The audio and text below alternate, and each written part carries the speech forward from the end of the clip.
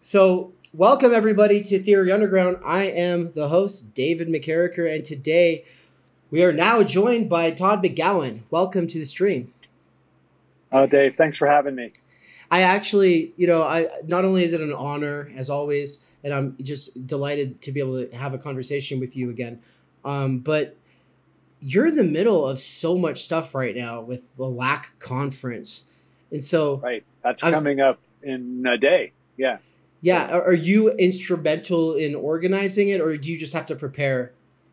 no, I am Hillary, my spouse, and I are the organizer. We're the only organizers. So, so somebody has to cancel or arrange their thing. Like, can I speak on Thursday night? I want to be on a panel with this person. So that we have to handle all that kind of stuff. So it's amazing the amount of, I don't mean to complain because it's great, but the amount of like individual attention everyone seems to require. Not everyone, like three-quarters of the people are just put me wherever, that's fine. And then there's a quarter who seem like they're everyone. So but it's great. So I would, but it's great, but it's the last time I'm ever going to do it.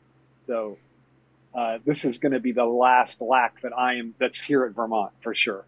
So For if someone else real? wants to do it somewhere else, that's fine. But that's fine. You want to do it wherever you are, that is totally No, cool. But no, I wanna organize it in Raytown, Missouri to make all of these people come to Mikey because oh, he that'd be can't great. he can't attend He when can't it's go too to them, right? He can't go to them. Yeah. right. And so for the folks who are kind of just coming into the call, maybe you don't know about the marathon stream that's been going on, or any of it, I just want to welcome everybody. Todd McGowan is the author of a lot of very important books on psychoanalysis, desire, capitalism, identity politics, etc., etc. You can find a lot of conversations that he has had on the internet. He's talked to a lot of people, and today is kind of a weird situation. Basically, this was going to be a conversation with Michael Downs of the Dangerous Maybe, who is one of the most, if not most, devoted students of Todd and his work. And I get, but basically I get the benefit of Mikey having put in decades of work into theory, then having it kind of gel thanks to you and your Y Theory podcast, as well as your lectures and your books, which he's been just binging while working for the last several years, where a lot of it came together for him. And Mikey's been my sort of tutor in all things Lacanian and Zizekian. But I'm not gonna. It's not his fault that I'm just slow sometimes, and so I don't want him to take the full brunt of responsibility for the fact that I get it wrong. But I just we both have Mikey as a shared reference in this way. He's learning from McGowan, I'm learning from him, and we've never had a conversation on this channel just one on one. And I thought that this would be a really cool opportunity to talk about Mikey, actually, Yeah. because Yeah. he wants to be at LAC more than anything. And today he was supposed to be in this slot to talk about the hashtag free Mikey thing that I've been pushing for at least 2 years now. And but he can't. He has to drive long distance. He's doing like a delivery route to a different state. And it's outside of his normal hours of operation. And so it's debilitating and it's exasperating and it's really sad because he's got books in him that need to come out, right? Yeah. Yeah. Yeah. And Yeah. so I It's was terrible. wondering, And I even tried to, I'm like, look, we can waive the conference fee. We can find you, you can stay with us or we can find you a place to stay. So you don't have a hotel fee, but it was the time off of work. Right. And the travel. So he still couldn't make it. So, it's debilitating. It's tragic. And, I remember, uh, I went straight through from undergrad to graduate school, but I had to work and I worked even through college, but uh, in the summers in graduate school, so I have TA during school, and then in the summer I had to work, and I just remember working 8 to 5, and then trying to even read. It was just mm-hmm, it was just almost impossible, right? Like there's mm-hmm. something just mind numbing about that schedule. So I find it so impressive that he was able to not only read an immense amount of theory while working that schedule, but even to read it while working two different jobs, right? Like I remember he told me, he's like, this is my favorite story about him, that he read basically Slavoj's collected works on his phone while working as a checking the IDs at a bar. And so he said a lot of people got in that were underage because I was just scrolling through like Sublime Object Ideology or Looking Awry or whatever. And I told Slavoj that, and he was like, "That's the way my books should be read." So I think he really liked that, and I just think it's so impressive, just because I've experienced how mind numbing it is, and you just don't really feel like reading something that's intellectually demanding. And so Right. it's really, I mean, that's part of how, not to be conspiratorial about it, but that's how part about how capitalism functions, right? Like it keeps going because it sucks the life out of you to make the energy to make an alternative, right? Or to do something else. And that's why you're doing what you're doing right now. Yeah, your time energy thing. Yes. Yes. Yeah, Very good. yeah, I was I got the tattoo, and then Anne was getting her tattoo while I was on the phone with Todd, and I had to go into this tattoo artist's bathroom and turn the lights off because the lights were attached to a fan that was too loud for the laptop that I was calling you off of. We're in Yeah. Mexico, so it was like there was no place for me to go in this, and there was no office, and so yeah, I was in this bathroom in the dark having a conversation with you on the phone when I told you about the tattoo, and you were Yeah. like, "What's a tattoo for?" And I was like, "Oh, time energy. You know about that?" And then like I had to explain it. Um, Yeah. Yeah. yeah, and so, but exactly. So people are left with energy, with time without energy, and time without energy is garbage Right. time, Right. right? Garbage Right. time And then is the people, and well, as you explained, I'll just tell you your own theory back to you. yeah, Uh, Whereas the wealthy, they have plenty of time, but they have no energy to do anything theoretically interesting, or do anything with their lives. So it's interesting. I talked to this woman, Helen Rollins. I wonder if you probably don't know who that is, but she's a psychoanalytic theorist and filmmaker, actually. And she hmm, worked as a nanny for a lot of different wealthy people. And she said it was great material for a future film, although it was so extreme you couldn't even make a film. And every single one of them, they had no energy to even do anything, right? Like to do anything with their lives, even though they had oodles and oodles of time. All they had was time, and they had no way to fill it up. So it is interesting how that, like, you could even imagine that the rich would like create some kind of new, make some changes, or make some genuine contributions. But once you pass a certain threshold of income, then I think I think, according to your theory, I think, which I really like, then you lack the energy to actually do something when you have the exactly. time. So it is that dialectical relation between the two is really fascinating. Yeah, and so yeah, that's why Mikey's latched onto it so much, is because he wasn't always like this. There was a time when he was able to just study philosophy. He had his time energy in a way that no one else does. In Waypoint, I make the distinction between communal time energy, where everybody has it, versus like you have it, but no one else really does. Which Yeah, if you have worthy goals, like you want to be a violin virtuoso, or like you want to know all theory. Um, no one's going to be able to appreciate it the same way. So the potential recognition, to be duped by the idea that we could even get recognition, is undermined because nobody else can actually go the distance to even get a sense for where we're coming from.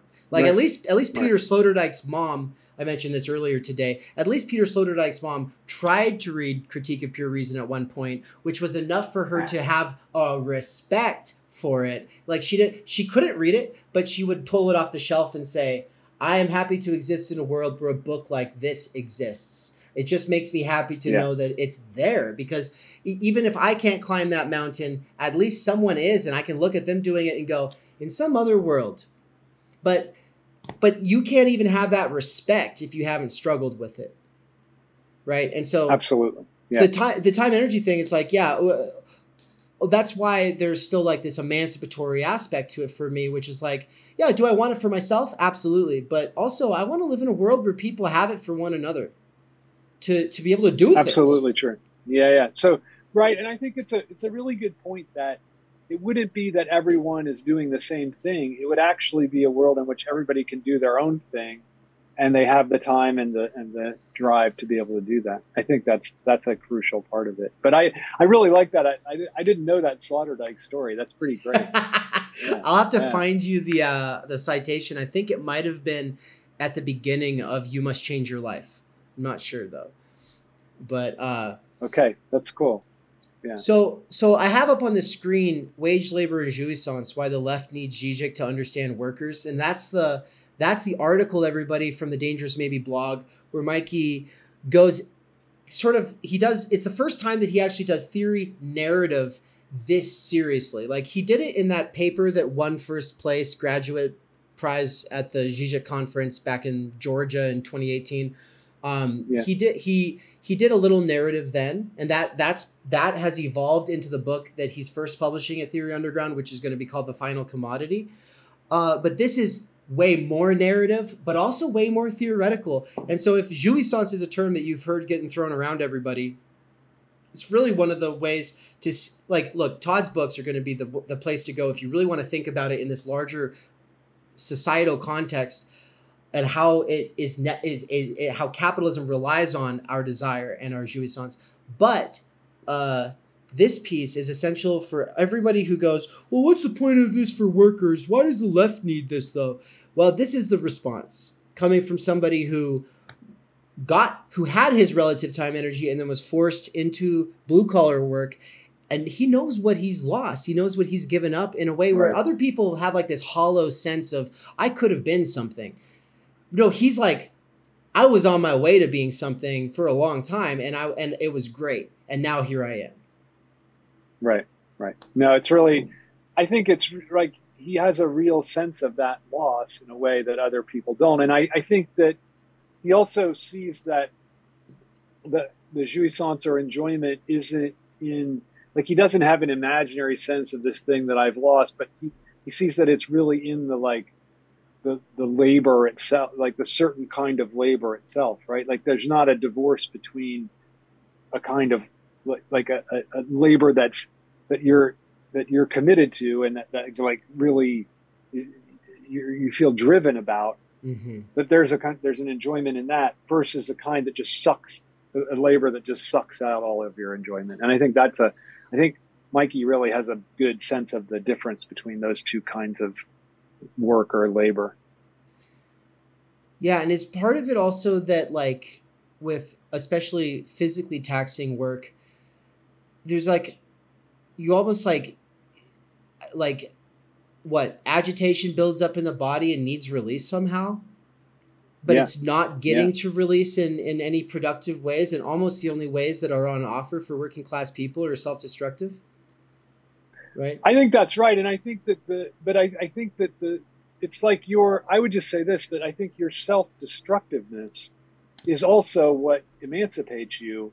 But I think the primary modes of self-destruction that are offered to us are not emancipatory, right? Like I think that it's funny because I think a lot of theories do a good job with this, like, how can self-destruction be emancipatory? I think Better Call Saul may be the best one of all about this, but I think that one of the great things about Mad Men is that we see the way that self-destruction gets mobilized by the advertising agency to sell products, and then it rather than being this thing that, like, I would just say that when Freud discovers in 1920 Death Drive and this idea that there's something primordially self-destructive about us, he also sees, like, what can emancipate us from our situation, right? Like in order to emancipate yourself from your situation, or to emancipate us collectively, there has to be something that's self-destructive. That has to be, like, you have to be willing,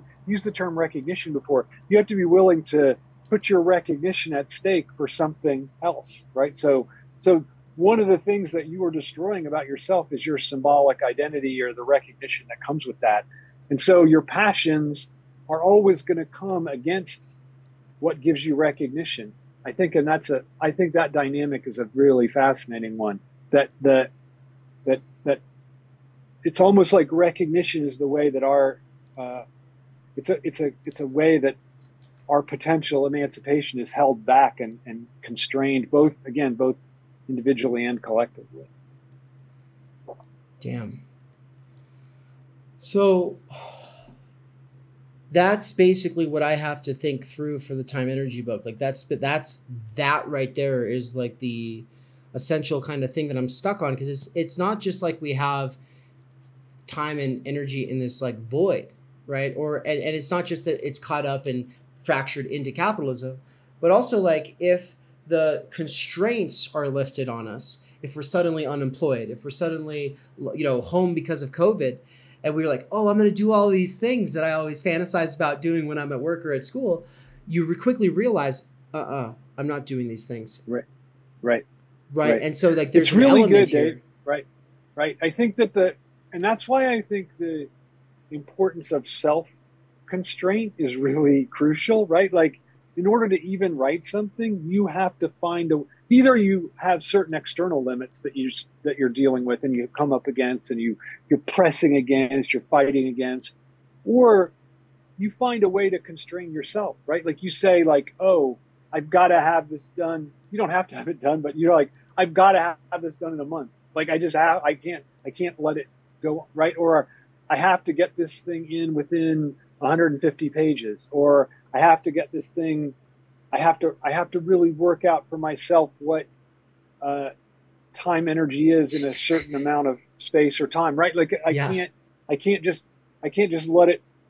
I just knew that, like, one of the things that really killed people that I went to school with in the doctoral program was that many people didn't finish, like half, maybe even three-quarters never finished. And it's because they had such grandiose ideas of what they were going to have a field defining project that was going to just, to find a new field or change the field, and they never finished because it was just too daunting. There was just no limit on what they were trying to do. And I think like having the limit is really, really productive. And I think that's one of the ideas to me, that's it's a Hegelian idea. It's a psychoanalytic idea. I think it's really crucial. And can you give it to yourself? That seems to me to be the crucial thing.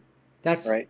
Kind of the big question raised by the last conversation, the one with Cadell last. It was about killing ourselves with text, and like if your drive can hook on to taking on a serious challenge, like the science of logic, or being in time. Right. But we didn't really raise the question explicitly, but it is the question in the background, which is, can you choose it? What degree of choice is there in the matter? Because obviously your unconscious is the main organizer of your libidinal economy. Right. But I think we make an error to think that freedom is conscious, right? Like I think that freedom is in the unconscious, not in consciousness. And so, because if you think about it, it's the unconscious where, like, what we decide consciously is more or less determined by our whatever situation, like social situation or psychic situation. But the unconscious is it never just goes along, right? Like it always disrupts. Like we were walking with a couple today, and we just had a little meal with them for lunch, and the one person said to me, oh, when I was doing this, and my partner, and she said the name of her former partner instead of the current partner. And I'm intentionally not saying, because people might know who these people are. For sure. So, and she quickly corrected herself, was like, oh, I must have said that because X, Y, and Z. But all those were kind of nice things about the new one. And I'm like, I don't think that could possibly be it, right? Like, it's like unconsciously, she was reacting against this nice situation. So the new partner, it's going well, it's kind of nice, but she was clearly there was some part of her that was revolting against this like nice situation, right? And so I think that, to me, that's a perfect indicator of the way the unconscious is it's not just going along, right? It doesn't just go along with the flow. So I think it's actually the index of our freedom, not our conscious choice. So I think the ironically, it's the text that we feel like, oh, that's the one I have to read, not the one I'm going to sit around and go, okay, I'd really like to read that. But instead, it's the one I feel like I have to read this one. That's the one. That's the one we're freely deciding on, right? Like in the sense of the unconscious freedom, right? Like that's the one that we like. I'm right now. This is embarrassing to admit, but I was just talking to people earlier about this. I'm reading uh, Count of Monte Cristo by Dumas in French, and I'm like I have Proust, I have like all these things that I feel like I should read, and I consciously want to read, but I'm like I don't know, I feel like I have to read it. I didn't read it when I was a kid, and all these people, and I was Yeah. just giving a talk somewhere, and I was in a French department, and I'm like, oh, have any of you, and like none of them have read it. They're like, and I could tell they're like, really, you're really asking us if we've read Count of Monte Cristo. And so I think but I feel like that is the free choice, right? Like, cause I felt like I have to read it. So I almost think you should like go on your shelf and put your hand on something and like whatever you feel drawn to, that's what you should, that's your free choice, right? Like that's what I would say. And I think that's a really, I don't know. I mean, it's a kind of crazy idea of freedom, right? To say that the unconscious, because Freud didn't think that. Freud thought the unconscious is just necessity. And I Right. think it's really freedom. I think that's what he's getting at. I wonder if I can work with that and tie it back into something I had said in the last conversation. Um, I was saying, it's easy to be kind of dabbling in this and that and the other, seeing and kind of like watching people go hard. So like you do a little bit of athletic things, but you don't do marathons. You go on hikes, but you don't climb mountains. You Yeah. watch some YouTube conversations about philosophy, but you don't read primary texts. And maybe you even like mess around with like a keyboard every once in a while, but you don't really learn music. And so it's like, and what I was saying is like, I'm not judging anyone for standing on the sidelines and dabbling with everything because you're getting a sense for what matters, right? Right. But I am saying that you're missing out in life if you don't ever commit and dive into something. And so what I was thinking though is like a way of tying this in is like the libidinal economy is able like you kind of have a sense for some of your libidinal economy because you feel pulled in multiple directions all the time. Right. Right. So I Right. think Right. that the ego side, the conscious side, is able to make what Heidegger would call it a resolute stand on your Right. historicity, right? You're taking a Right. resolute stand on one of Yes. these options pulling you, and you say, no, I'm going to commit to that, and I'm going to dive in, right? Yeah. And I think the ethics of psychoanalysis is also about choosing one of these as well, maybe. Yeah. Yeah. Yeah. I think that's right. I think that's right. I mean, I think that I really, really, really like that. I think that idea of, I always like that in Heidegger, this notion of like like resoluteness, right? I think that's a really important idea. And I think that like, and again, I'm not even sure that it matters. I mean, obviously, if you're resolute about your white nationalism, it's probably not great. But maybe you can't even be, right? Like maybe you can't even be, like maybe there's something about that already is itself a kind of like a secondary position, right? And an avoidance of a certain kind of primary resoluteness. So I'm not Right. even sure that is even a danger. But but I would say I completely agree with that because I think that is a way to follow your unconscious. Like that is a way to say, I feel compelled to do this thing, and I'm going to not just. I think dabbling is a way to not follow what your drive is, right? Like what your passion, whatever term you want to use. Like in psychoanalytic jargon, it would be drive, but it could be passion or whatever you want to call it. And I think like following, I think there's everything in Capital is about trying to diffuse that because there's something threatening about that, right? And I think one of the things that you're trying to do for Mikey is to allow him to be able to do that. And I think I mean, even your own, the very thing you're trying to set up is to facilitate that for people. So I mean, I'm totally in favor. It's interesting how in academia right now, there's a complete turn away from theory and philosophy in the sense that we understand it, and thinking in those kind of terms in favor of historicizing and like textual analysis, whatever. Like if you like, my Y Theory co-host Ryan Ingley was just at the Film Studies Conference, and there was exactly one panel devoted to theory out of 1,000 panels. I don't know, something like, not 1,000, but 400, 300 panels. Oh my God! And the panel was his, and there were like 10 people in the audience. No one cared.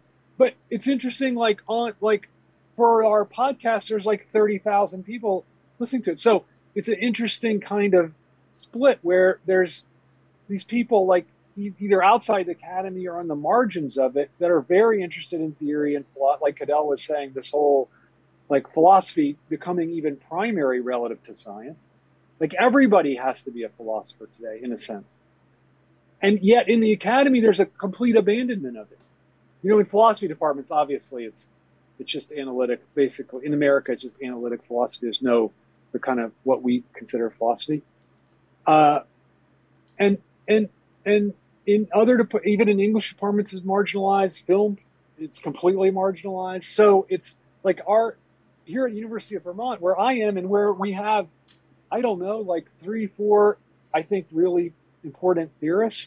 Our graduate MA is just they're about ready to vote to make the theory class optional rather than required. It was right now it's the only required class, and that they're like, let's make it optional, and instead let's make a class on the theory of pedagogy or pedagogical practice. Let's make that an option for people. So it's just a fascinating, you can see how the thing is just from that, I think. And so I find it fascinating. Yeah, go ahead. This is like business ethics fulfilling or medical ethics fulfilling your philosophy elective, right? Yeah. That's exactly it, Dave. It's exactly it. And I think, so in academia, I think it's terrible, but there's this whole place where you are and where Mikey is that there's this kind of flowering of interest and commitment, and just it's amazing. So I think that the number of people that are reading Hegel now is probably higher than it, like, not, I mean, adjusting for percentage population growth, it's probably higher than it's ever been since Hegel wrote the Phenomenology in 1807. So it's a fascinating kind of time to be living, I think. It's a totally fascinating time, and my hope is just that by saying, that committing to things and going in the deep end is inherently worthwhile. What is triggered and frustrated in people as what I call time energy fragility will will bring about a raising of consciousness about how we need to restructure society so that we can pursue these things. Because right now, when people say, I don't have time for that, you don't. It's true. You're right. There's a gold mine next door, and you're poor and you're not allowed to put your grubby hands on it. And you're supposed to get back to work. But the fact is it's right there, and you're getting older and you're going to die. Right? Like that. This is earlier that the book This Life by Haugland. I think I forget how to say his name. Martin Haglund. Yes. Haglund. Yeah. Who brought this up? It was Daniel Tutt had brought this up, and I was saying, I kind of see it as the theology of time energy, and he was like, he problematized that because I think he doesn't like the word theology in this context, right?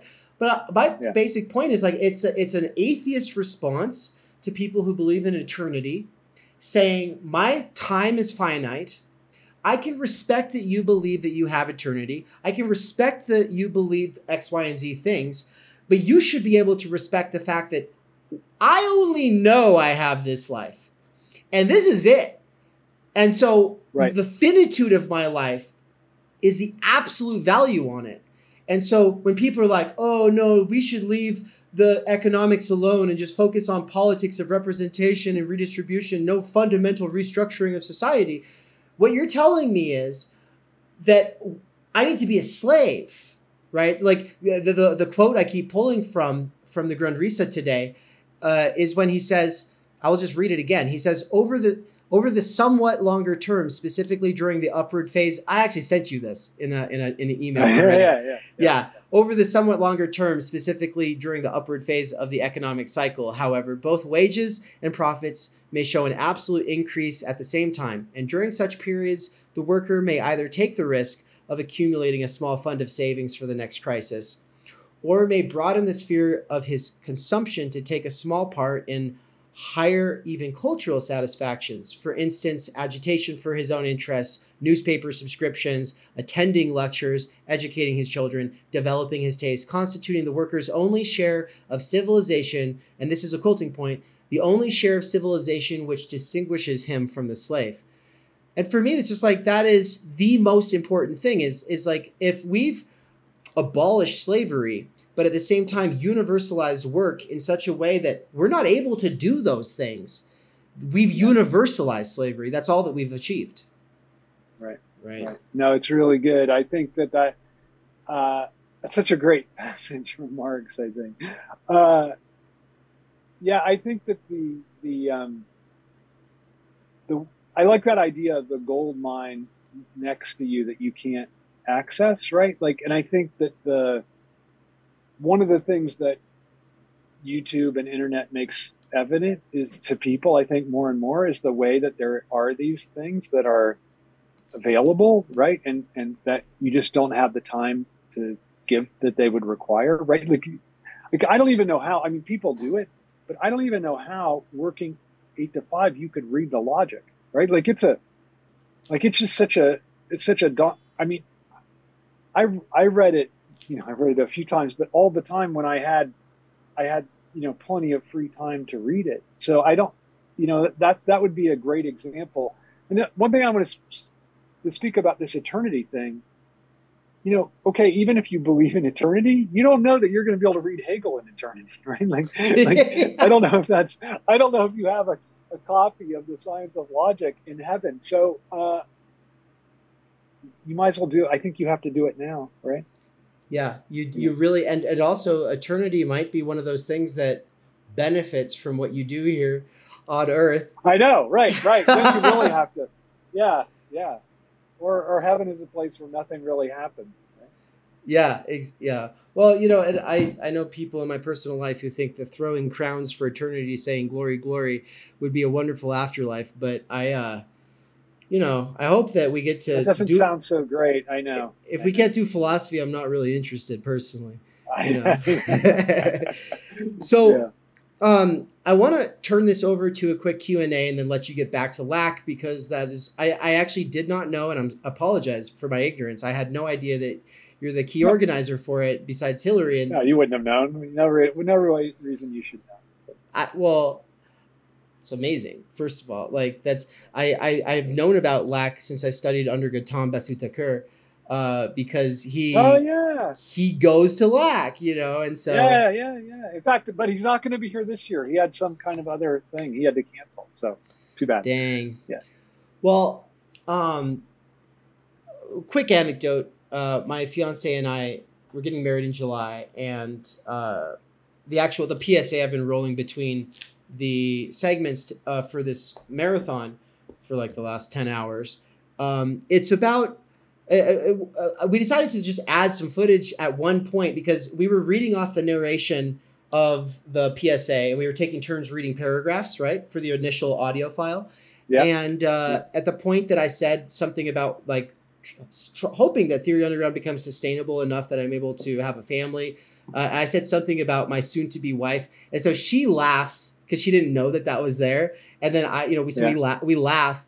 But we decided we'd put an image over that. And so we actually put the image of the proposal. So this wasn't premeditated, but it's got me proposing in front of like this waterfall in Oregon. It's beautiful. And then it's got like her showing off her ring, laughing. And it's like a precious moment. And so now everybody is in love with us, of course. But why am I bringing this up? We met because of just organizing on campus, right? And when we first bonded, over the fact that of all the volunteers for the conference that I organized, she was like the one person who was like showing up early, like doing everything, all no standing around with her. She's always figuring out what needs to be done, taking on charge for things. At one point, I was just totally decimated. This was the conference with Richard Wolff and Michael Brooks and Peter Rollins and a bunch of other people. It was responding to Jordan Peterson. It was something that I initially organized because Jordan Peterson had dodged a debate with Doug Lane on the Zero Squared podcast, and I like proved to be like this power couple before I'd even noticed her in any other way, like physically or something. It was just like we connected on that basis, and so the fact that you and your significant other, that you are both like co-organizers for a conference. I get it. I get like I know the kind of stuff involved. And so it just makes me like really happy here to know that you have that with her. Yeah. So congratulations on that. Yeah. As far as the before we go to Q&A though, I just want to, like, let's say a few more things about Mikey. I'd like to hear a couple, like maybe anecdotes of how you met him, like what was the first thing you read of his that impressed you? If people are going to read his blog, what's something you would recommend? Stuff like that. Yeah. So how do I meet him? That's a good question. I think he contacted me just, oh, no. He took a class that I was doing either from GCAS or some like Impact Fest or something like that. And I knew him that way. And then some guy wanted to do an online, this was during COVID, first year of COVID. Some guy wanted to do an independent study with me, or maybe it was before COVID, but he wanted to do an independent study online, reading phenomenology of spirit. And so I invited Mikey and somebody at UVM wanted to do it too. And then I invited Mike. I'm like, maybe you want to do it. And so I got it. I mean, I just let him on it. And so the other two guys were paying tuition, but he was just doing it. I mean, they didn't know that he wasn't paying tuition, but I just let him do it for free. And so that's how I really got to know him. And then we've kept in contact over the years since, close contact. I know several psychoanalytic theorists that actually have his blog assigned to their classes. So several. It's really several, yeah. So it's really a thing that people use as a reference point. So I think it's pretty great. I think it's interesting. I have to say my favorite. He'll appreciate this. So on my theory, I once referred to Jean Baudrillard as a philosophical pipsqueak, and he really let me have it. And I felt very badly about that because I hate that kind of like pot shot, cheap shot kind of, because I'm usually the recipient of it. Even though Baudrillard is dead and he doesn't care. But I what I meant was like he's not versed in German idealism and things like that. But it was nonetheless, and Mikey really likes it. But I think his engagement with Baudrillard is what's to me the most interesting part of his thinking, just because it's the thing that I'm most against. So I find Baudrillard a little bit of a kind of nostalgic thinker. Like he thinks that there used to be some kind of moment before this, we got lost in virtuality. And I don't really think that, but I think Mikey has shown me little ways in which he actually provides a diagnosis of our situation that's pretty good. And so that I would just say his stuff on Baudrillard would be what I would like best, again, just because it goes against what I'm most committed to. That's, I was on the other side of all of that. I think he was playing offended. He's used to hearing people dunk on Baudrillard or use him in a sort of superficial way. And so it's like, he wasn't he wasn't really shook by it, but I think he actually told me about his email he sent you where he was like, called you out on it. It's so funny.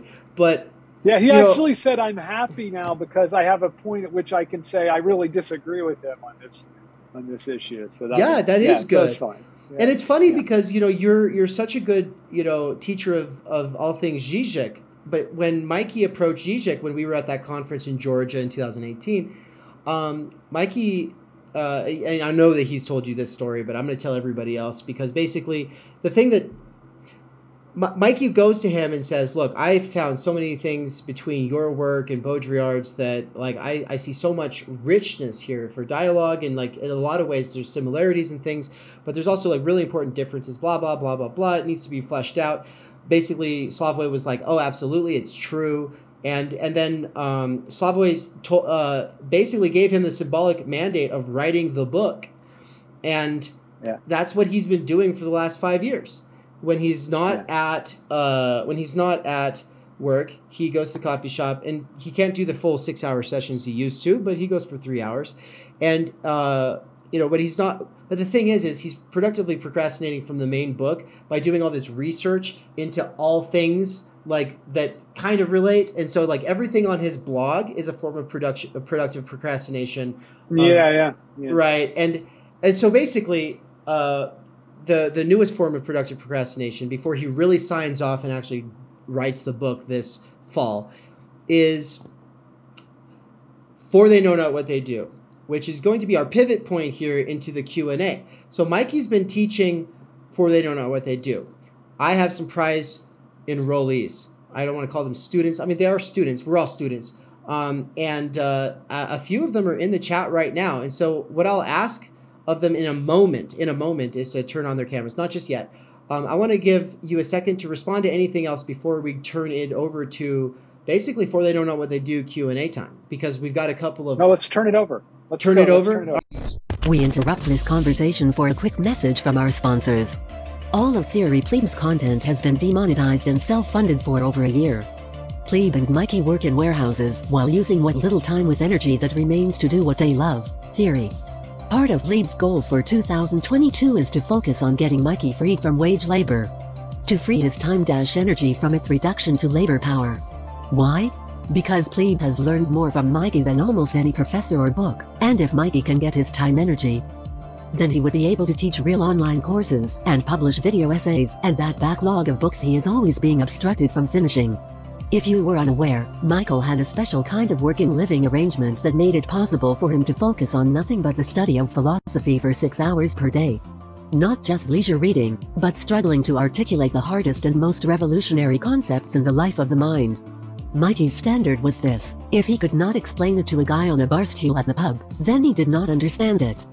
But by the time Michael was ready to begin making his wealth of knowledge accessible through courses and books, tragedy struck.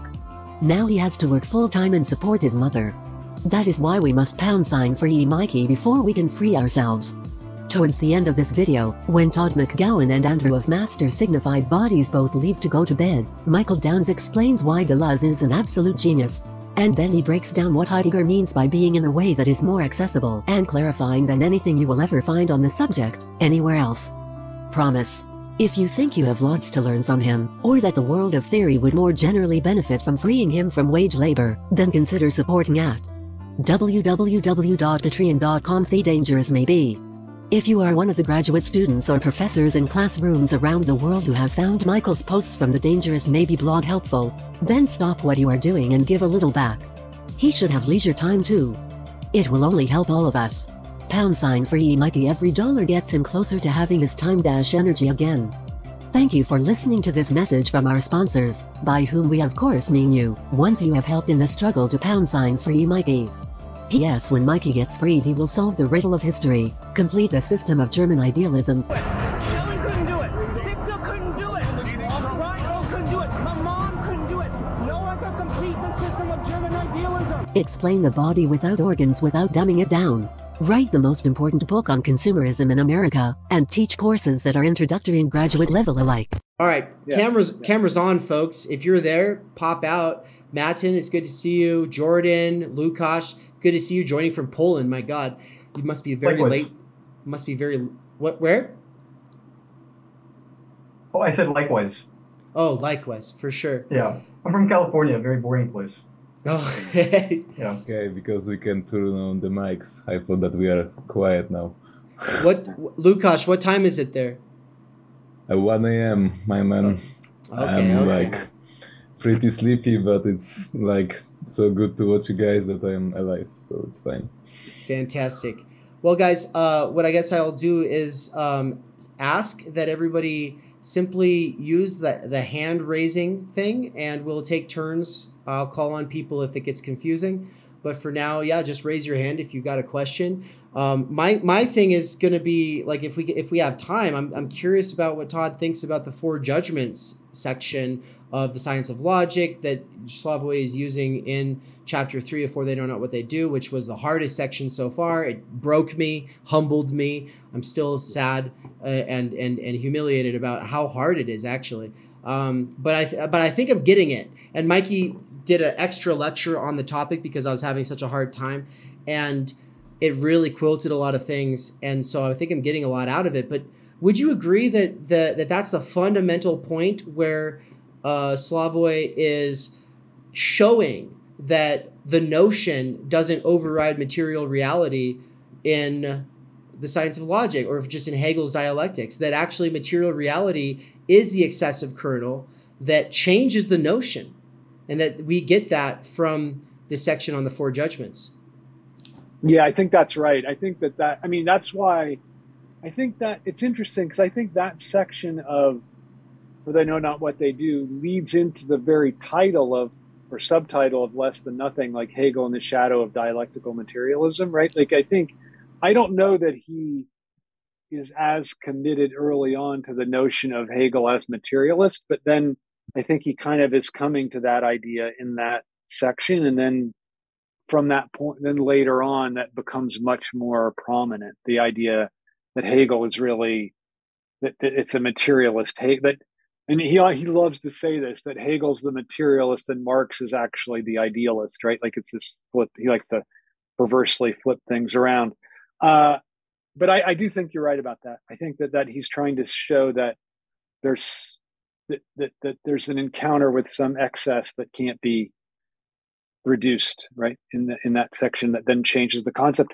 I also like that there is that the section where he says why you have to count to four in Hegel or something like that. That his point is that that it's not just this constant triplicity, right? That there's this fourth moment, and I think that's it even gets at the end of Sublime Object. He does a similar kind of thing where he goes like substance is subject, and then the final thing is subject is substance, like, which is again a way I think of saying the same thing, like that there's some material kernel that is responsible for even the emergence of subjectivity. So I think I think he's even anticipating that as early as Sublime Object, which is his first book on Hegel. Yeah, I mean, his first book in English on Hegel. I guess his thesis in French was on Hegel too, but cool. Most sublime of his character. Yeah. So we'll go Matin, Lukasz. All right, I'm going to try to go quickly because Dave last night actually messaged me saying that I'll get the chance to ask you a question, and I was very pleased because of that. I'm already procrastinating, but because your essay in the Zizek Responds book was a sort of fundamental way I was trying to view this book, For They Know Not What They Do, was trying to hope to connect Zizek's ontology to his notion of the act. Please feel free to cut me off at any point because this is kind of a doozy. Okay, I'm just going to get right into it. Perhaps Zizek's outline of the dialectic of law in For They Know Not What They Do, and Zupancic's staging of Antigone as a figure of consciousness embodying the blind spot of the symbolic law and family, can give us a clue of how the very act itself can presupposit a universal ground for such emancipatory governance, which in your essay you say Zizek does not quite go far enough in producing. And I'm saying this is implicit in his dialectic of law. Yeah. And Zupancic takes the extra step of kind of making it more explicit. Within the failing sites of initiations which have been foreclosed under newer forms of fetishist disavowals, contemporary disavowal, things like that. So can we not take your description of the violent act a step further to have it address not only the death drive of the revolutionary subject, but also the repeated shameless violations of even the unwritten dimension of the symbolic laws themselves? Not only do invocations of humanitarian concerns point out subjective violence while ignoring the objective violence inherent in capitalist production, but this distinction is in itself toyed with by those in an obscene way who call their subjective acts of violence objective. So the revolutionary act of violence doesn't free the subject from the or does not break from the symbolic structure in which it occurs, which you, or that's what I'm proposing, because that's what you say in the essay. So it doesn't break them from the libidinal attachments to the existing order, but paradoxically, or it does, but paradoxically, it also pushes past these limits, which prevented the full identification with the ethical core at the heart of that order's troubled symbolic law in the first place. I hope that wasn't too confusing. I was trying to go very quickly, not no, that's good. This time. Yeah. I am confused, so I just wonder if Todd, if you could kind of restate it from your Yeah, so I think I'll just quickly summarize the essay in 2 seconds. So the essay, I think it's called like Slavoj Žižek is not violent enough, and so it's just kind of I was like playing with his own perverse tendencies, and my point is that he doesn't ever. He says like I would sell my mother into slavery if someone would make a V for Vendetta Part 2 and tell me what happens the day after, after the revolution. And I said, well, why doesn't Slavoj himself ever tell us what happened? And so I say, well, the violence of the Revolutionary Act has to be and the self-destructive violence of the Revolutionary Act has to be in some way written into the idea of governance or how, and he really, I give an example of this and he doesn't like it at all. He really takes issue with it, which is probably a bad example. So I probably shouldn't even included it. But I think the idea is like that Matan is asking is isn't there something in Slavoj's own work and also in Alenka's recent book on Antigone about the way in which there's a fault in there's this we just ate the last cannibal. Right. That's Alenka loves this joke. Like there are no more cannibals because we just ate the last one. The book basically is an elaboration of that joke. So there's this obscene dimension of the symbolic structure, right? And that's it's what Slavoj in his, I don't know when he started talking about it, maybe in Metastases of Enjoyment, calls the obscene underside of the law. And the point is that like the attack on that is the way in which self-destruction can be written into governance. I think that's your point, right? Is that right? Yes. May I quote Zupancic very quickly? Yeah. Okay. So Zupancic puts in her recent Antigone book, the revolutionary subject, I'm replacing Antigone with the revolutionary subject. Yeah. Responds to the master's pushing of the limit by establishing her own way of pushing the limit or of making the master push the limit all the way through until the symbolic law, the limit of which he pushes, crashes on him and the rest of the city. So there is a sort of principle to this justice rather than what I take you to say in the essay, which is a sort of complete cutting off from the libidinal attachments to family and things like that. Unless I misread you. Well, I don't understand. What do you mean cutting off from? You use The Usual Suspects and Kevin Spacey as an example. Oh yeah. I just use that because that's Slavoj's example, right? Like that's Slavoj's example of this self-destructive act that is revolutionary. I think it's in Fragile Absolute that he talks about that. He uses Usual Suspects and Ransom and Speed maybe as his three examples. So that wasn't necessarily my example, but I think that I really like what you're saying. I think that there is something to this and to Alenka's point that there's the danger of the the danger of the symbolic authority structure is precisely this underside of it. And so if the Revolutionary Act pushes at it by forcing it to eliminate this underside or to target it. And I think that, so I do think, I really like the question as a way to think about how the act itself, the Revolutionary Act, can be written into governance. And that seems to me like a way, although I'm not sure that Antigone herself writes that into governance, right? Like she's still a figure of rebellion, right? This would be I think this is how Lacan reads her, and I think it's either like Seminar 7 or 11. It is Seminar 7, yeah. Yeah, and I think actually Zupancic may have she kind of she takes this reading from Seminar 7, but kind of like updates it a little bit via Seminar 11 and things like that. And I think she I won't eat up into everyone else's time, but I'm really interested in the way she kind of okay. Has her own reading of it. Good, yeah, okay. Now it'll be Lukash, then Jordan. Okay. My question will be, and you guys can bash me or mute me because maybe it's a little bit disconnected, but I think it's also connected to the course because we are talking all the time about retroactivity and the notion has changed retroactively. And I wanted to ask, because we are talking about master signifiers, but the interesting stuff for me would be the quilting point.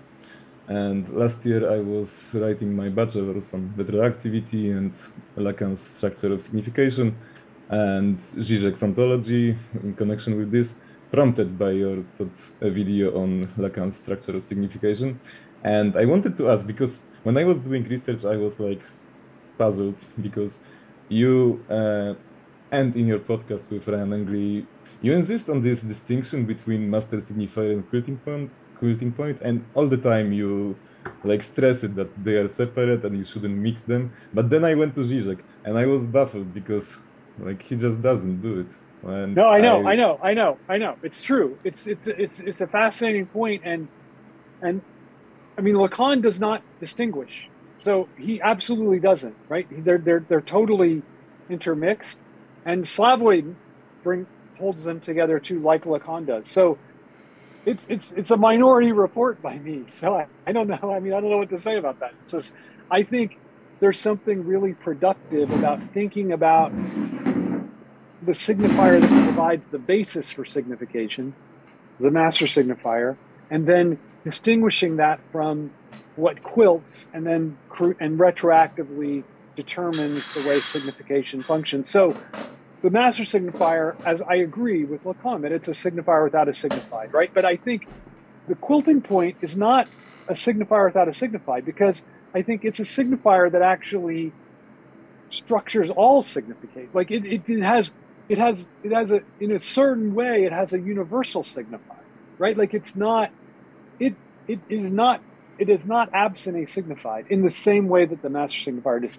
So that's the initial brief way that I would make that distinction. And I have a new book on Hegel that's working out this thing, and I hope to write a book on that structure of signification little video, because I really think it's an important distinction, politically, because I think, to me, like the difference between Marx and Hegel is that Hegel thinks we intervene politically by adding a quilting point, and Marx thinks we intervene politically by adding a master signifier. And I think that's the entire difference between Marx and Hegel. And if you don't think those two things are different, then that distinction doesn't make any sense.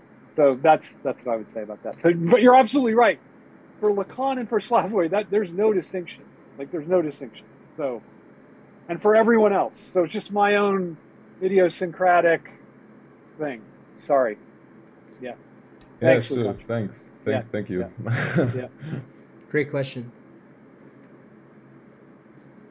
Hey Todd, big fan. Almost done with your book, Emancipation After Hegel, which has been immensely helpful in reading For They Know Not What They Do. I wanted to touch upon something Zizek talks about in the preface, where he criticizes the sublime object. And I'll read a quote here. Zizek says in the sublime object that it, quote, it basically endorses a quasi-transcendental reading of Lacan focused on the notion of the real as the impossible thing in itself.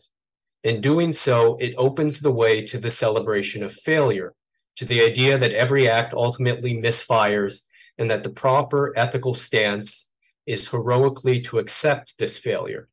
So my question is the romanticization of the failure in the Hegelian dialectic, whether we're talking about the failure of the object to ever coincide with its notion, or in Lacanian psychoanalysis, when we're talking about the sexual non-relation or enjoyment being dependent on not having, is the romanticization a bad thing? Is the romanticization of failure, negation, lack, is that a form of disavowal that kind of neutralizes the trauma of these things? Is that what Zizek is trying to, I guess, engage in some self-critique about in the sublime object?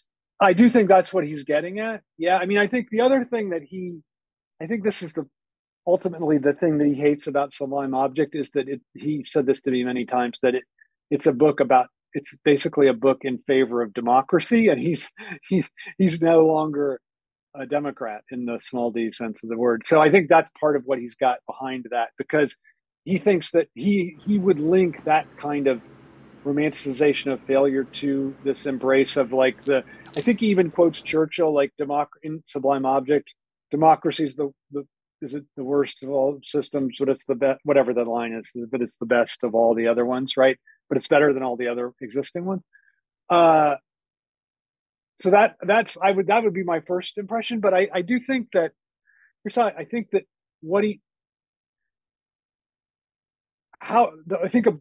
another way to think of it is that he would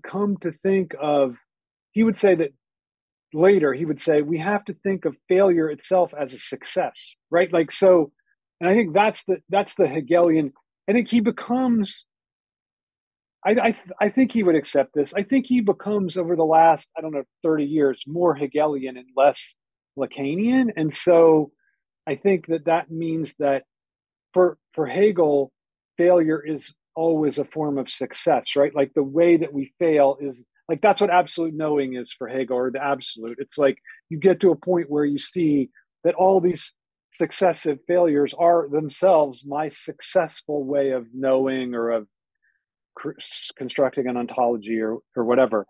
And so I think that's different than I think for Lacan, there's always this, not always, it depends on which period of Lacan, but there's this idea of like you're coming up short of something, and there's a like a possibility that you're coming up short of, and I think that's different than saying no, the limit is actually constitutive, right? Like the limit, and I think in his reading of Lacan from the beginning in Sublime Object, there isn't that sense. I think that's the nature of the self-criticism, this different conception of failure, and this idea that I mean, you might say it might be even it might be the difference between lack and loss, right? Like loss suggests that there's something that's been lost that we can't get back to, whereas lack is constitutive and it doesn't necessarily point to something that you're missing, right? So I think that might be another way to think of the difference between the early, like he has this, I think this is actually in the end of Ferdinand What They Do. He has this panegyric to the lost cause. And I'm not sure that he would, isn't that right? At the very end, like on the second to last page, like something like the only causes worth fighting for are the lost causes, right? And I don't think he would say that anymore. Like, I think he wants to say, like, the left shouldn't be afraid to win. And that's tied to this earlier question, like, what do we do the day after the revolution? Like, that's the important question, not just the revolt itself. And I think he's become more critical of just this leftism of pure resistance. And I think that's part of what also this romanticization of failure becomes this allergy to power, right? And he wants to I think he wants to resist that way of thinking. Rightly, I think rightly. Yeah, it almost makes me think of how the thoughts people have or leftists have versus on like the Paris Commune or the Spanish Revolution. They're like, oh, those were the good revolutions. Those were the pure revolutions. Because they failed. Right. Exactly. And so, whereas French Revolution's a little dicey because it actually succeeded and they came to power. Yeah, I think that's right. Right. Thank you, Todd. Sure. I think at this point, look, Todd, you should have gone back to your organizing a while ago. So I know I'm going to go back right now. So I actually have a call I have to make to get a locale for a certain event. So I might gotta do things. So. Well, guys, you all hang tight because I'm going to ask you all if you want to. I'm going to ask you all a couple questions about this course, and I basically let's close out. Like Todd, if you want to give your closing statement, maybe while doing it, also maybe make your plug for the Dangerous Maybe blog, and just let people know about it, because I'd like a solid soundbite to be able to share out on Instagram. Yeah. So I have such I don't really have heroes, but I think of Mikey as a kind of hero of mine. So I think that he, again, like I myself read The Dangerous Maybe, and I think that it's a really valuable site for. I mean, there aren't many blogs that I ever look at, but that's one that I do look at as a way to. I think he does such a good job of dissecting hard texts and making them clear, and I think he also does a good job of speculating on things that are happening and connecting them to theoretical positions. And I think that he's just such a really a remarkable figure, and I hope that's come through in our discussion today, because I really think he's like I find him very heroic, and I often talk to my students in class about it when I find that they're not doing their reading or slacking off and like going to bars instead of reading Hegel. I'm like, really? I know this guy, he's working in a warehouse 40, 50, 60 hours a week, and he still has time to read Hegel, so you have no excuse. So that's what I would say. Thank you so much for dropping by, and hey, Dave, thanks for having me, man. Hopefully we'll all be at the next LAC you do organize. Okay. I'll take care. See ya. Nice to see everyone. Bye-bye. Yeah, good luck with the conference. Man, to be at LAC tomorrow, that would be epic. So what I was going to ask you all is basically the same kind of thing I just asked him on, to close out. But basically, it's a little bit more about like what you're getting from the course, how the course is going, what you guys think about Mikey as a lecturer. You're allowed to say he's a piece of shit and it sucks. It's okay. I just basically want to hear your honest like feedback with how it's going right now. Not because as the organizer of it, it will make me happy and proud, but because I genuinely want people who are tuning into this and thinking about taking on some difficult work this year or next year to think about taking For They Know Not What They Do after the fact, because people are able to take this course on demand. One person, Georgie from India, actually just got on with the scholarship, and then he binged the whole backlog of lectures like in a week's time, I think. And he's just like an English teacher. Like, so he's just, the idea that people can take it on demand is crucial here, because I think people think, oh, I'm not part of the cohort, I missed out, then what's the point? So I kind of first is talking about like the lecture itself, but also I am interested in the cohort experience and all of that. So whatever you all have to add, definitely curious to hear. May I start? Yeah, go for it. And is it, by the way, is it Matin? Have I been saying your name correctly? It's Matan, but as a true Zizekian, I allowed you to mispronounce it over and over again as a source of pleasure for me. But Okay. Yeah. Anyways, you mentioned Georgie. Not only did he binge watch all that stuff, but he in a live stream that you were doing of an exegetical reading, he mentioned that he was keeping along with the exegetical readings without even being a part of the course. And it's that sort of like I don't know, renegade mentality that really drew me to not just Mikey, but who else was it? Andrew, Nick, you when Vanishing we were at the mediators. Flissfetter course. I was really impressed with the ability of just like regular youngish people to be able to really have conversations with professors and things like that. I really wasn't expecting to ever have that ability. I was just kind of tagging along and seeing that really lit a fire under me. Yeah.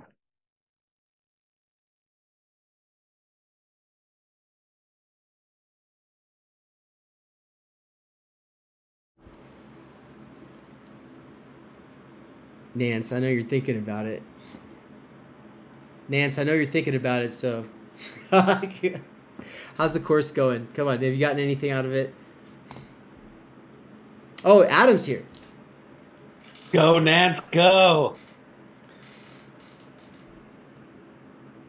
I'm here to push Nance off the bench. I want to hear from Nance. You know what? One of the best things about this course is that this isn't in this cohort is that this isn't just the smartest guy in the room, always trying to be the smartest guy in the room, dealing with that guy. This is a bunch of people.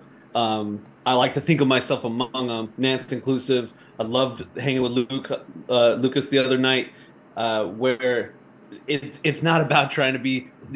In so many cases, you end up in these conversations with people who are just trying to prove how freaking smart they are, which is cool. And I'm glad that everybody's so smart. But it's actually wonderful to be in community with folks who are recognizing where their deficits are and down to be vulnerable and show that and help someone like me who would normally be just straight up on the bench feel like, you know what, yeah, I can be in this conversation, and I might not have all the definitions correct. I'm pretty cool with Lucas, fixing my definitions, or Nance grinning at my ass, making a fool of myself or something. And you imagine that in an academic, like a true whatever academic environment.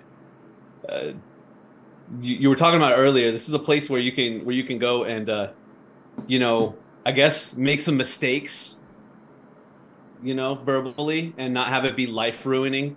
It's not the end of your college career. I like that. That's all I got. Nance, go. Yeah, I really do appreciate the ability to learn in concert. I get really I go down like rabbit holes. I climb into my own belly button a lot. But also engaging with this seriously, because I can sit at home in my bathtub and try to read this and read this and feel good about thinking that I'm getting it. But then coming in and doing this stuff in concert with other demonstrably intelligent people who have who can walk the walk.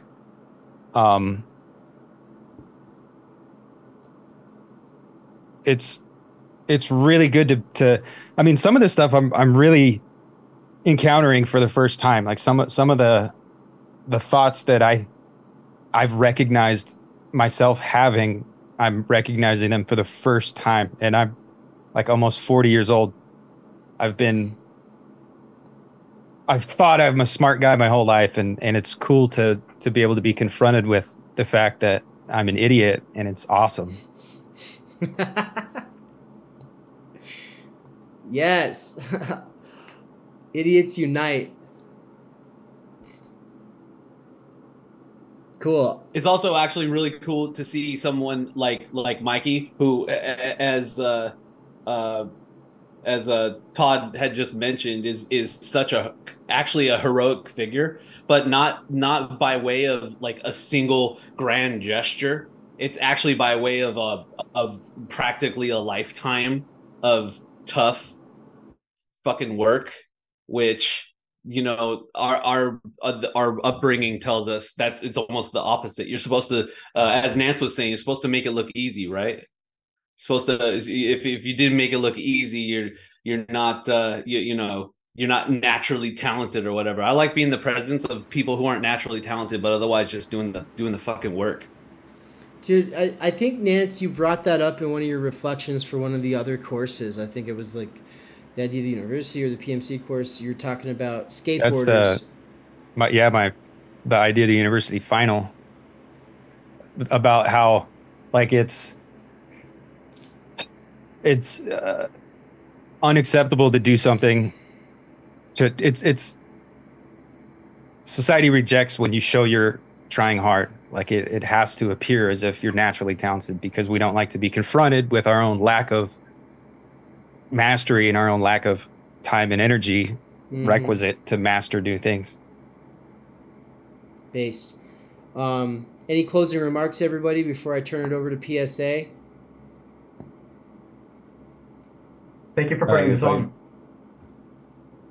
I may say something about like joining about after the fact, if anyone would have any doubts. Like, man, I wasn't even in any of the live lectures because I just can't do it on the weekend because it's in the middle of the night and I'm working.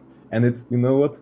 It doesn't matter because reading and writing on the forum, doing exegetical readings with you, and then watching the recordings, and I listen to them in work.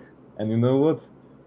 Like listening to Mikey talking and Dave being like puzzled by everything, it's perfect, you know. And just you don't have to be here at a live lecture. It's the only time I was actually at the lecture was when I was hitchhiking at the night and I was like pretty dead in the middle of the night. I remembered, oh my god, oh, there is this lecture, and I turned in, and I just stood like an idiot in the middle of the road with a sign, and I was listening to Mikey talking about Hegel. It was pretty surreal.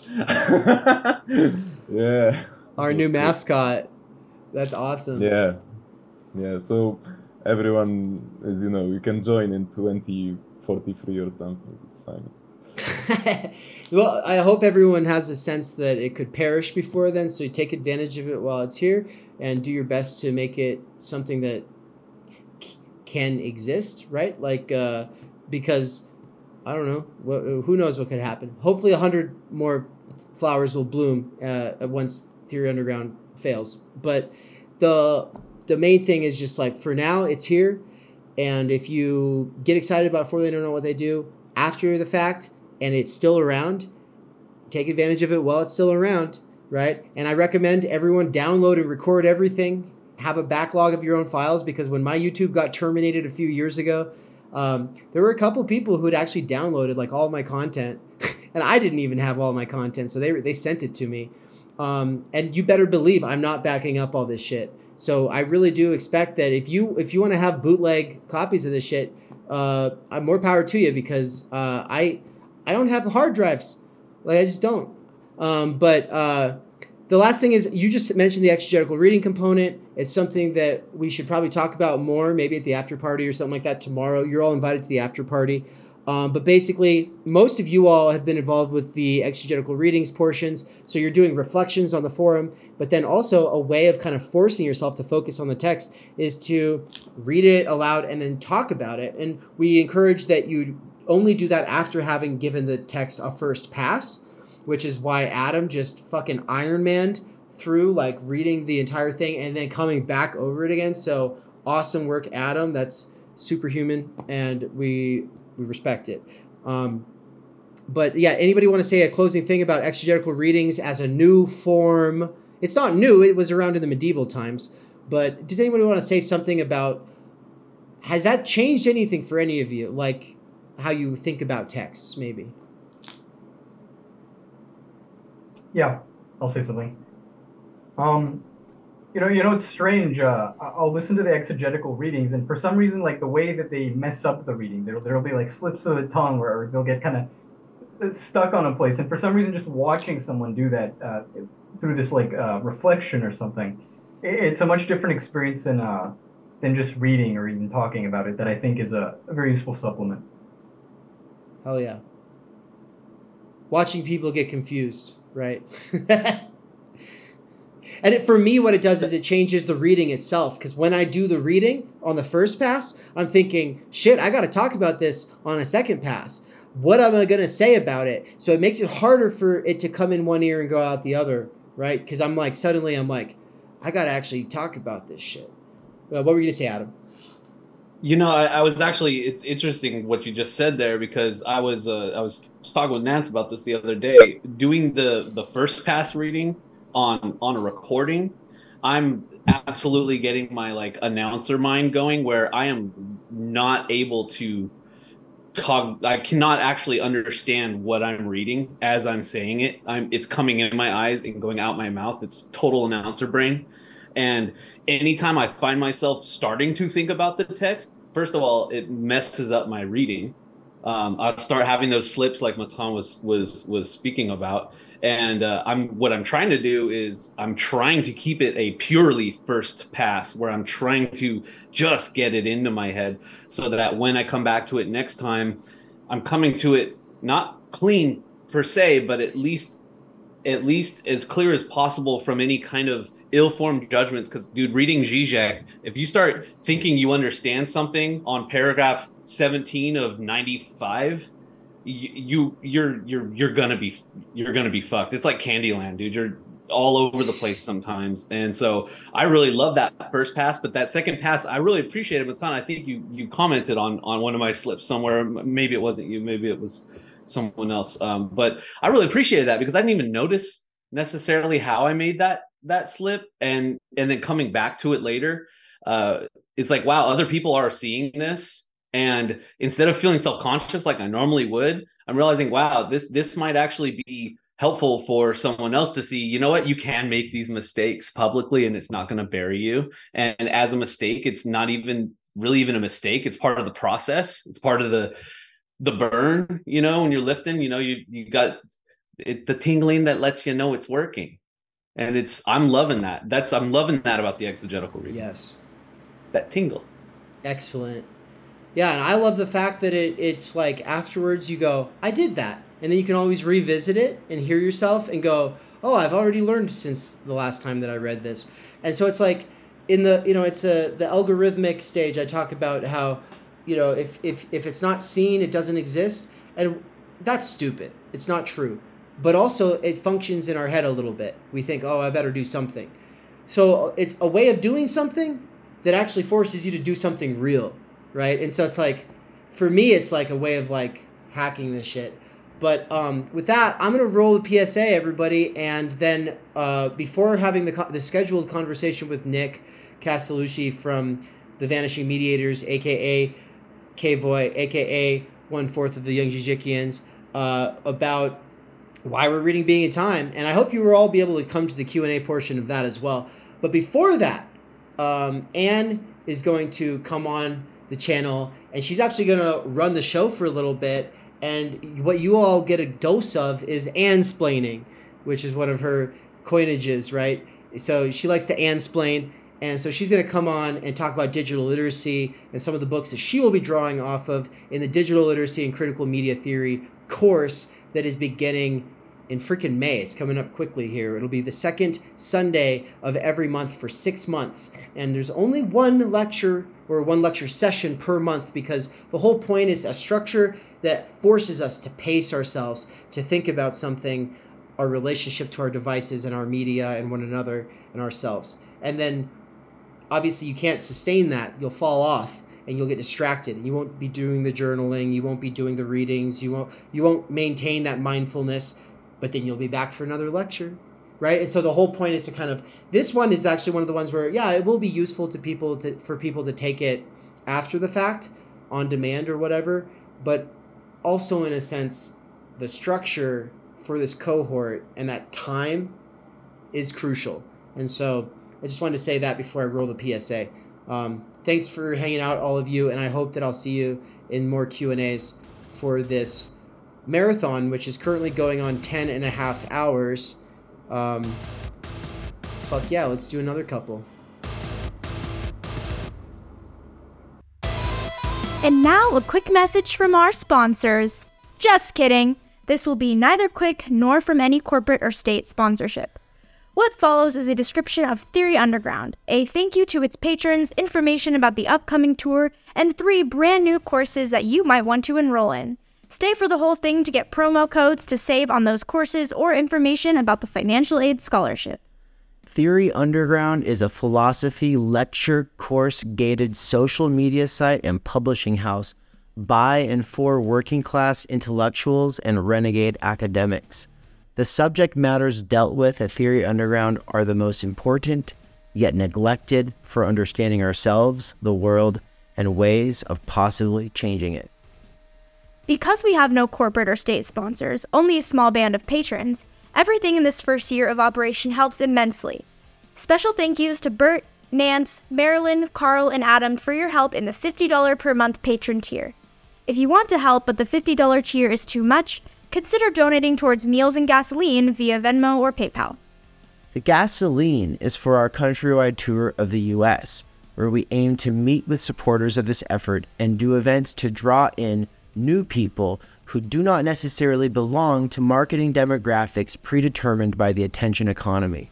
We will be giving lectures, leading discussions, and promoting several brand new books. Our goal is to only go to towns and cities where we have personal invitations from at least one person. We are doing this underground style, which for the hardcore punk scene in the US meant coming for long enough to get to know the area and do multiple events, not this modern treadmill of a new city each night in an attempt to maximize fame and profit. If you are interested in being a host, guide, or volunteer, then please fill out the form at https://theory-underground.com/US-tour-2023. In an attempt to utilize the resources made publicly available, we will be using libraries for most of our events. So if you have a local library card and can reserve a space for us, we would most appreciate it. Alternatively, some of you might have access to pretty epic venue spaces. Just let us know ahead of time. Now for the courses.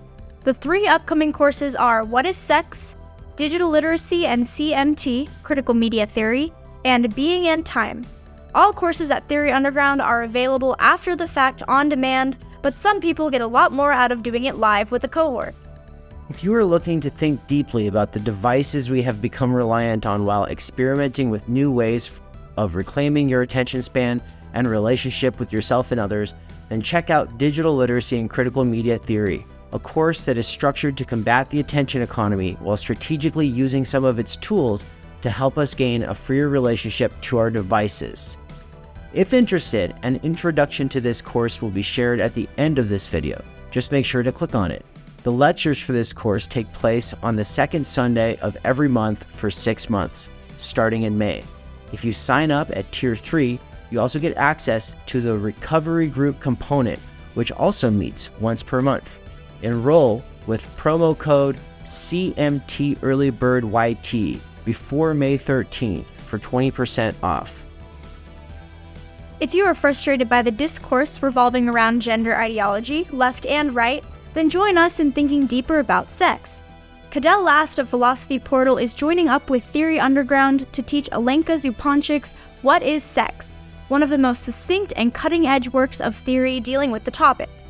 Zupančik is one of the Slovenian circle's most incisive critics of both naive progressivism and reactionary tendencies when it comes to thinking about the relationship between sex, culture, and subjectivity. If interested, watch 3 Reasons to Read What is Sex, which will be shared on screen at the end of this video. What is Sex begins in May and goes through June, meeting for 4 lecture sessions and, surprise, you will actually get to meet Alenka Zupančik herself. Use promo code WHATISSEXEARLYBIRDYT before May 7th for 20% off. And just so you know, everybody, don't stress the capitalization. I just make it that way so it's more readable. It's not case sensitive. Being in Time is one of the most notorious, profound, and difficult works of philosophy from the last 200 years. Its deconstruction of modernity and fundamental challenge to scientism is a prerequisite rite of passage for any thinker who wants to seriously engage with continental philosophy, social theory, or world change.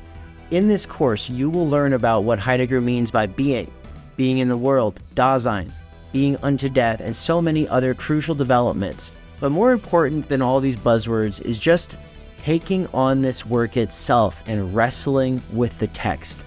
Doing so will rapidly accelerate your reading comprehension abilities and simultaneously challenge some of your most deep-seated presuppositions. As before, an introductory video to this course is shared on the end screen of this video, or can be accessed from the links in the description. Being in Time Division 1 starts in June and ends July 22nd. Division 2 begins August 19th and goes through October. To sign up for Division 1 today, use the promo code BEINGINTIME EARLYBIRD YT before the end of May for 20% off. If you feel obstructed by the cost of these courses, then we have good news. But before getting into the financial aid info, why are there even price tags at all, much less tiered pricing? First, because some people just want to audit, whereas others want constructive critical feedback or even one-on-one sessions. The tiers exist so that you can get the value you are seeking while compensating me, Dave, fairly for the time and energy required. Second, the prices set for these courses aim to make Theory Underground sustainable, meaning that it will bring in enough to pay for the costs of the operation, including my personal bills, since I want to be a co-earner in the household when my soon-to-be wife and I start a family. Thirdly, people tend to take the things they pay for more seriously, and we want you to get the most out of this experience. With those reasons aside, we do not seek to exclude anyone who is struggling just to get by. We have a financial aid scholarship option for people who are currently between jobs or who live in a country on a cheap currency, like many of you who watch from Thailand, India, Mexico, or Poland, to name a few of the residents of some of the people who have already received financial aid scholarships in the last couple of months. Because I know what trying to study theory under the stresses of housing insecurity and poverty is like, the scholarship was set up during the first month of operation. Simply fill it out at https://theory-underground.com/scholarship. Last but not least, stay tuned for the Theory Underground app, coming soon to an app store near you, on your phone. Yeah, and seriously, thank you for listening or watching to this point, and yeah. Thanks. We look forward to taking these courses with you. Bye.